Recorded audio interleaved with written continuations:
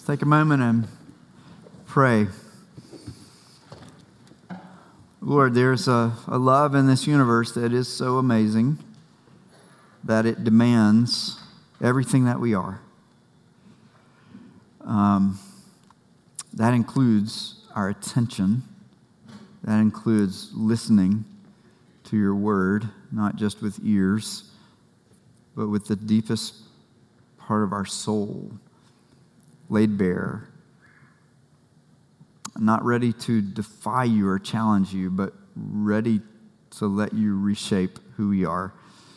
Holy Spirit, give us the grace.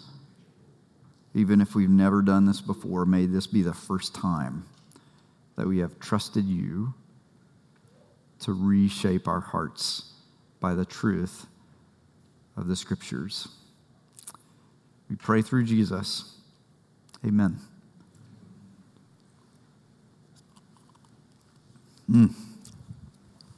Excuse me. Well, I'm alone. I have been asked to do something that's doomed to fail. I'm scared I won't do it right. I'm scared that people will reject me. I'm scared to try because I'm scared to fail. I'm the guy that AT&T hired to knock on doors in your neighborhood asking people to change their service, phone, internet, cable, all the above. I work for a company that's worth $130 billion, 200,000 employees, but you don't know any of that because when you open your door, all you see is me standing here alone, sensing doom and scared of what's about to happen. At InTown, we're thinking for a few weeks about what it means to invite our neighbors to know Jesus. What does it mean to share with people that we know and love the possibility that they could come to trust Jesus too? When we think about that, it's easy to think of ourselves as kind of that AT&T guy. I'm hired to sell people something they don't want. And I'm left here alone and doomed to fail. But what if that isn't true? What if there's good news that we aren't alone? What if it's true that every time we're inviting people to know Jesus, God is opening a door and inviting them to know him too? That's the good news we hear in the Scriptures today. Sonia's going to come and read for us a couple selections from the book of Acts. Our scripture reading today is taken from 2 chapters in Acts. Acts 11, 19 to 21, and Acts 16, 9 to 14. Acts 11, 19 to 21. Now those who were scattered because of the persecution that arose over Stephen traveled as far as Phoenicia and Cyprus and Antioch, speaking the word to no one except Jews. But there were some of them, men of Cyprus and Cyrene, who on coming to Antioch spoke to the Hellenists also, preaching the Lord Jesus. And the hand of the Lord was with them, and a great number who believed turned to the Lord. Acts 16, verses 9 to 14. And a vision appeared to Paul in the night. A man of Macedonia was standing there, urging him and saying, "Come over to Macedonia and help us." And when Paul had seen the vision, immediately we sought to go on into Macedonia, concluding that God had called us to preach the gospel to them. So setting sail from Troas, we made a direct voyage to Samothrace, and the following day to Neapolis, and from there to Philippi, which is a leading city of the district of Macedonia and a Roman colony. We remained in this city some days, And on the Sabbath day, we went outside the gate to the riverside, where we supposed there was a place of prayer. And we sat down and spoke to the women who had come together. One who heard us was a woman named Lydia from the city of Thyatira, a seller of purple goods, who was a worshiper of God. The Lord opened her heart to pay attention to what was said by Paul. This is the word of the Lord. Thanks be to God. It's in our DNA as a Christian church from our earliest days. The book of Acts, the longer title is the Acts of the Apostles, picks up with the story immediately after Jesus' resurrection and tells the story of the Christian community over the next 30 years. And as you read that story, you find out that from our first days, our earliest beginnings, it's in our DNA. We are a church with good news to tell. The story of the true God who made the world, the story of his plan to share life and love with that world through his Son, the reality that any person can become part of this story anytime, anywhere, by saying yes to Jesus. That's our story. We are a church with good news to tell. It's in our DNA. It shapes who we are. Sharing good news about Jesus with our neighbors is the overflow of who we are. There's something we sometimes forget about DNA. Like, we use that phrase a lot. It's in our DNA. DNA involves two strands. It's not DNA unless you have these two strands wrapped around one another, right? Evangelism, this task of sharing good news about Jesus with our neighbors, our friends, our coworkers, our classmates, our teammates. It's like that too. It has these two dimensions, two aspects. And sometimes we forget one or the other. I'm going to call them the vertical, what God does, and the horizontal, what we do. And remembering that that's part of our DNA too. That sharing this story about what God has done through Jesus and the fact that anybody, anywhere, anytime can become part of the story by saying yes to Jesus. That always has these two dimensions. We're doing something, but God is doing something too. We can't forget that. It's going to give us a lot of confidence and joy. We're going to explore a few questions this morning as we see that when we're inviting people to know Jesus, God is inviting them too. The first thing we want to know is this even true? And then we'll see what difference does it make, and then we'll ask the question, what do we do now? But it doesn't matter what we do if it's not even true. So let's start there. Is it true that every time we invite someone to know Jesus, God is also inviting them? Is it true that our calling to invite our neighbors to know Jesus is this two-part activity, that we're not alone? Absolutely, it's true. Sonia read for us from Acts chapter 11. These verses that talk about these two dimensions, right? Persecution breaks out. Christians are being attacked. They're being arrested. They're being ridiculed. They're being rejected. They're being threatened with the expulsion from their homes or confiscation of their goods, or maybe just being shut out from job opportunities in the city of Jerusalem, overlooked economically. And so what happens is that Christians begin to do something. And you see in yellow here the highlights of kind of that horizontal activity. They traveled from Jerusalem to Antioch. It's 300 miles. And on the way, they started doing something. They started talking. They started getting to know their new neighbors in a new place and talking to them about what was most important to them, their trust in Jesus. In Antioch, they did something that had never been done before. They started talking about Jesus to people who had no history with Judaism, no connection. Hellenists, Greek speakers, people whose culture was Greek, as well as their language. They were preaching the Lord Jesus. That's all the horizontal, right? We have something to do. And yet, notice what the scripture says. The Lord was moving his hand too. The Lord was with them. Now, in the New Testament, when you hear a reference to the Lord and you don't get any further description, it's usually referring to Jesus.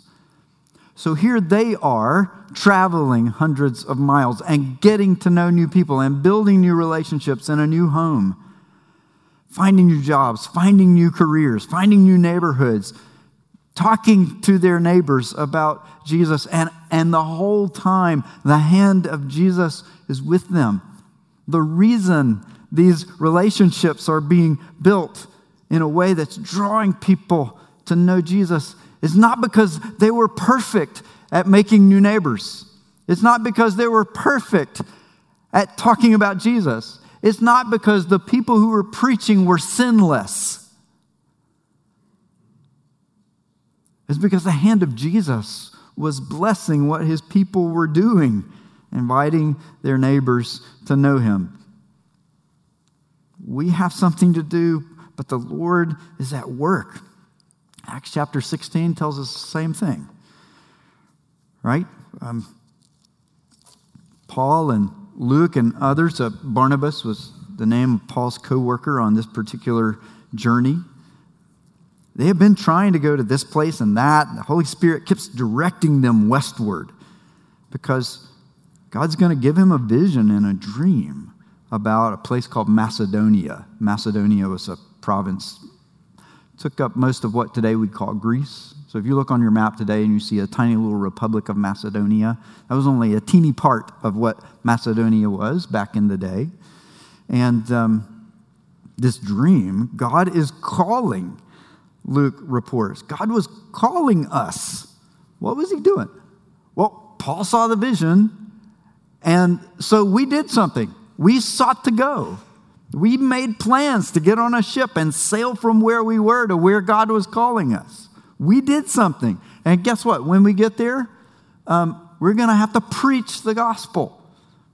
People are going to have to stand up and say words to other people. We're going to have to build relationships. We're going to have to find where's the place in the city where people go to talk about what's most important to them. We're going to find that place and do it. We have something to do. But look what the text says. God had called us. They were inviting people to know Jesus, but God is the one who was inviting people to know Jesus. You keep reading that same story and read about this woman, Lydia. She's a seller of purple goods, clothing made out of purple, dyed with this very expensive dye. So high-end retail is Lydia's job. Now, I got to laugh because some translations say she was a seller of purple. It doesn't say purple cloth or purple clothes or purple goods, just seller of purple. And I always kind of get a kick out of this because I'm like, she just sells the color purple. Did you see something purple today? You owe me. Did you think about red and blue real fast, back to back? Yeah, you owe me for that too. Anyway, so she didn't sell purple, the color. She sold clothes made out of purple. Look what the text says. Paul had to say some things to her so that she would have something to pay attention to. Right? How did Paul wind up in this place? We thought we'd go find the nearest group of Jewish worshipers, and we went where we thought we would find them. And we found some people there, and we introduced ourselves to them. And we said, hi, we're not from here. Can we tell you what God is doing? And we started doing this thing, this DNA that's two parts, this invitation that's two parts. We have our part to play, the horizontal, but the Lord opened her heart. Why did Lydia believe? Was it because Paul spoke words? Or because the Lord opened her heart? And the answer is yes. Do you see what it means? We're not alone. We're not alone. The Lord is at work opening people's hearts. He did it for you. He can use you to do it for others. Finally, Acts chapter 14. One more example. Paul and Barnabas have been traveling all around, and they finished their journeys. They sailed back to their home church in Antioch in modern-day Syria, and they gather everyone together to say, we want you to know what we've been up to. And look how they phrase it. They declared all that God had done with them. God was at work with us. We had something to do. We needed to meet people. We needed to build new relationships. We needed to speak words about this trust in Jesus that's become the most important thing in our lives. And we did that. But God was doing something with us. And then this beautiful metaphor of how God had opened a door of faith, not just to Jewish people who came from a background that would have made them maybe more open to thinking about what God is doing through Jesus, but to people who have no background in the faith. They have no knowledge of the Bible. You're going to have to start way back at zero. God has opened a door to invite people to know Him. The image is not of God being like this cosmic police officer with this battering ram who's like, opening the door. The image is God is the one who owns the house. He's inside the house, and He's flinging the door open, and He's saying, come in. Come inside. Welcome into life and love. And to get into my family, to know all the life and the love that I want my people to have. All you have to do is walk through this door. It's called faith, the door of faith. I'm opening the door of faith, and I'm inviting you to come inside. Every time you invite someone to know Jesus, God is already inviting them. You're never alone. It's our work in the sense that there's something for us to do, but it's never just our work. And we could do this all day. We won't. But we could keep working our way through the book of Acts and just seeing this pattern play itself out over and over and over again. Everybody who comes through the door of faith, trust in Jesus, has complete access forever to all the life and love that God wants to give. And He is always at work inviting people to come through that door. How does this help us? How does it help us to know that? We've seen that it's true from Scripture. How does it help? The first way, we've said it, let's say it again, we're never alone. The Father and the Son and the Holy Spirit are inviting people to come into His family, His love, the life-giving power of His grace. If we extend that invitation, we are never by ourselves. We are never AT&T guy, standing on her front porch panicking because he feels like he's been set up to fail totally by himself. No, we're never alone. Here's another way it helps. There is no pressure to succeed. Well, I never talk to people about my faith in Jesus because I'm afraid it will blow up in my face. I'm afraid I don't know what I'm doing. It's not my gift. I've never been taught how. Pish posh, you know how to talk about things that are important to you. Anybody play pickleball? Pickleball players know how to talk about pickleball, right? You know how to talk about stuff that's important to you. I think the greater fear here is that we won't succeed. There is no pressure to succeed. Tim Keller, who I think is probably one of the best people at communicating about Jesus to people who have actually come to know Jesus. Tim Keller says the best way to learn how to do this is to try and make mistakes and try again and make different mistakes the next time and try again and make a new mistake and learn from that and keep on trying. And If one of the people who's best at this says, look, the way I learn how to do it is by not being very good at it, there's no pressure to succeed. We are set free from that. There is freedom because the real power in all of this is never going to come from us doing it right. The real power in this comes from the God who's standing behind the door and flinging it open and saying, come inside, welcome to the family. The real power comes through the Lord who, remember Acts 16? He opened Lydia's heart so that she would believe all the things that Paul was saying. The real power is never going to come from us, so there's no pressure to succeed. And then maybe most importantly,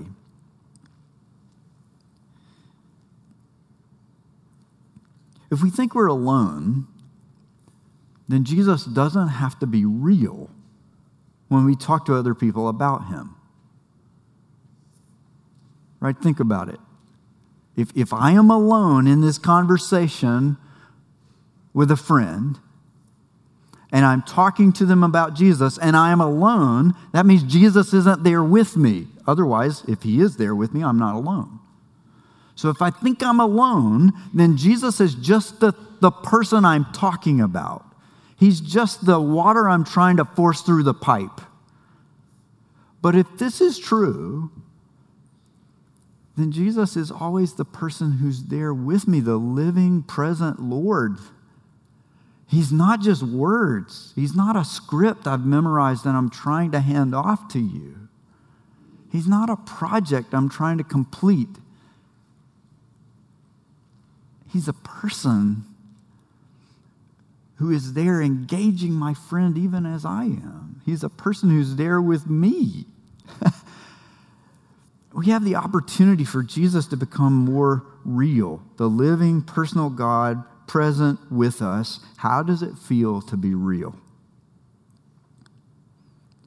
When you're real, when you feel, use your favorite word, whether it's authentic or genuine or person of integrity.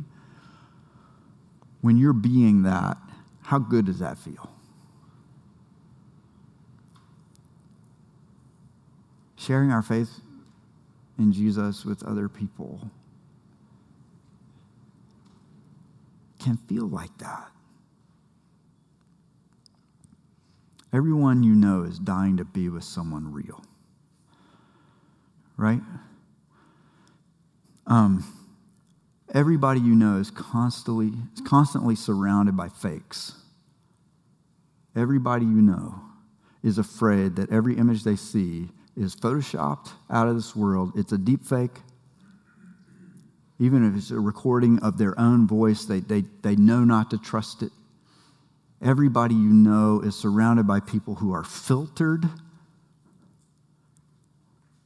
Everybody we know is dying for something real, someone real. Everybody you know is always connected but always lonely. And what if, for just 1 minute, you could be that real person who shows up saying, hey, what's really important in your life? Tell me about it. I want to know more. And maybe another time, you can be real again and say, can I tell you about what's really important in my life?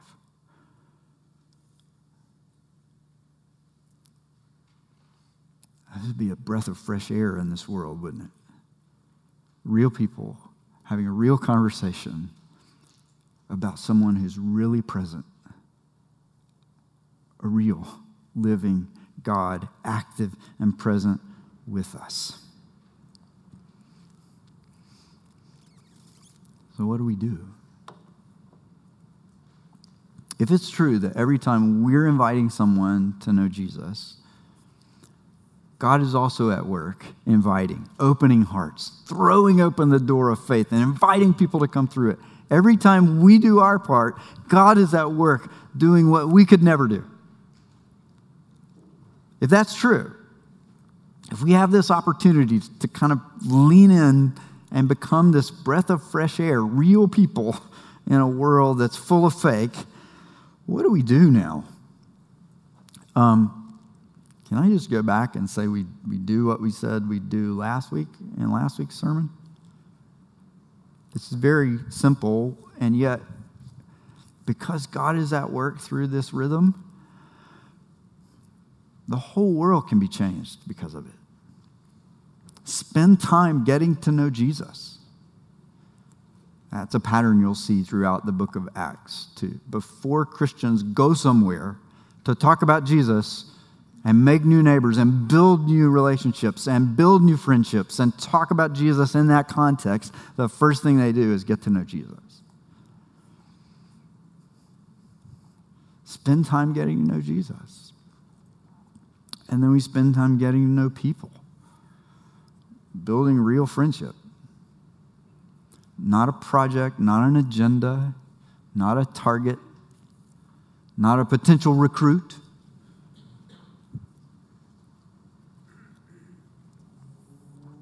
Real friendship. Spend time getting to know Jesus. Spend time getting to know people. And then invite those people that we know to talk about what's really important. And you know how this works. That shouldn't be a monologue.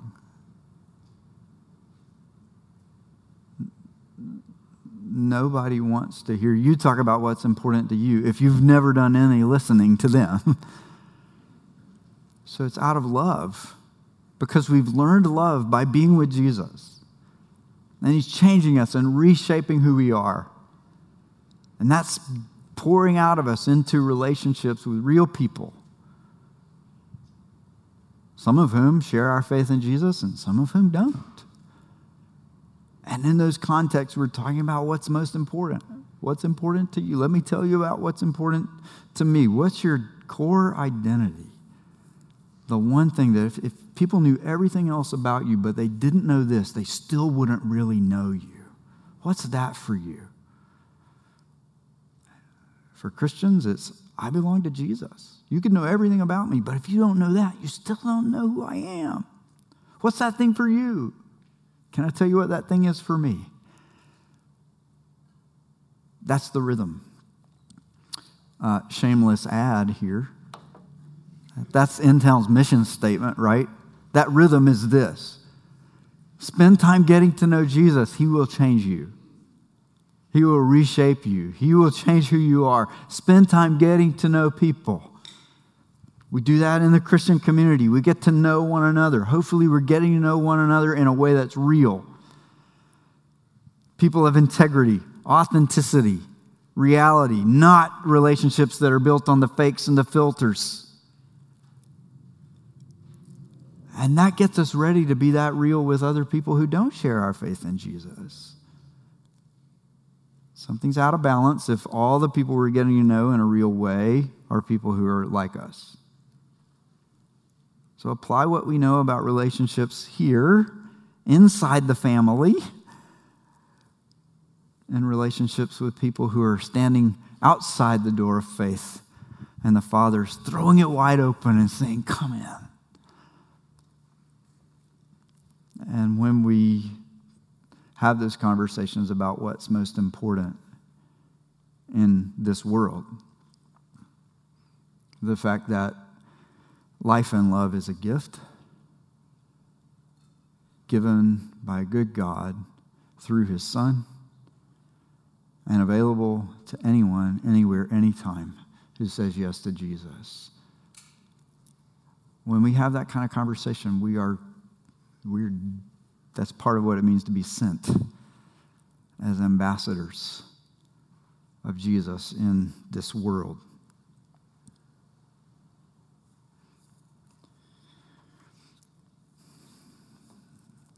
Let's take a minute and remember what kind of door God opens. None of this will go right if we get the door wrong. Does God open the door of perfection and say, come on in if you're perfect? Come on in to life and love. Come be part of the family if you've never made any mistakes. No, it's not that kind of door.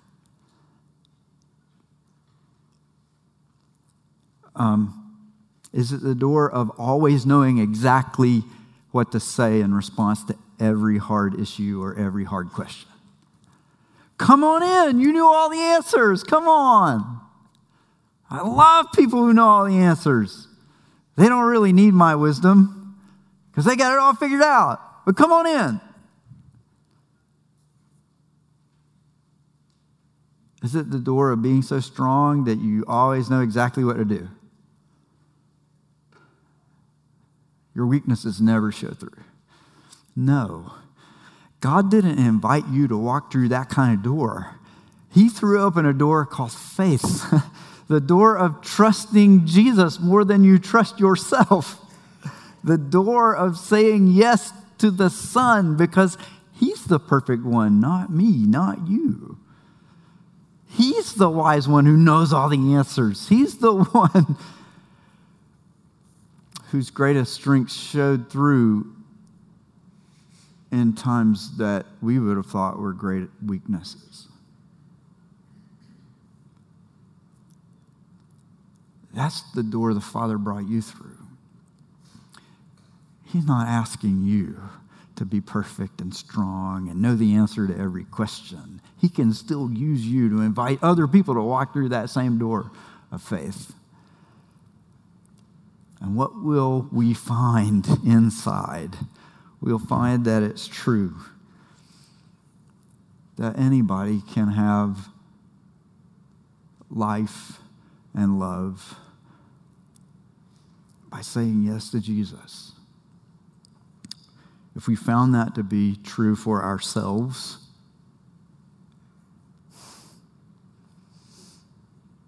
we can rest in the confidence that God will use us to help other people to find that to be true for them as well. We're never alone. Every time we invite someone to know Jesus, the door has been thrown open by the God who is inviting them as well. Let's take a moment and pray. Lord, this is good news. It's good news that believers in you are never alone. It's good news that we don't have to be perfect, which means we can stop faking it. We can stop filtering ourselves around other people. It means that we don't have to become like living scams, trying to trick people into trusting Jesus when we know it's not real. It's good news that as you invited us to come to Jesus ourselves, you can use us to invite other people to know him. Set us free from whatever is holding us back from being this kind of real person. And send us out of this place, not guilty that we haven't been doing this right. Send us out of this place full of joy and free.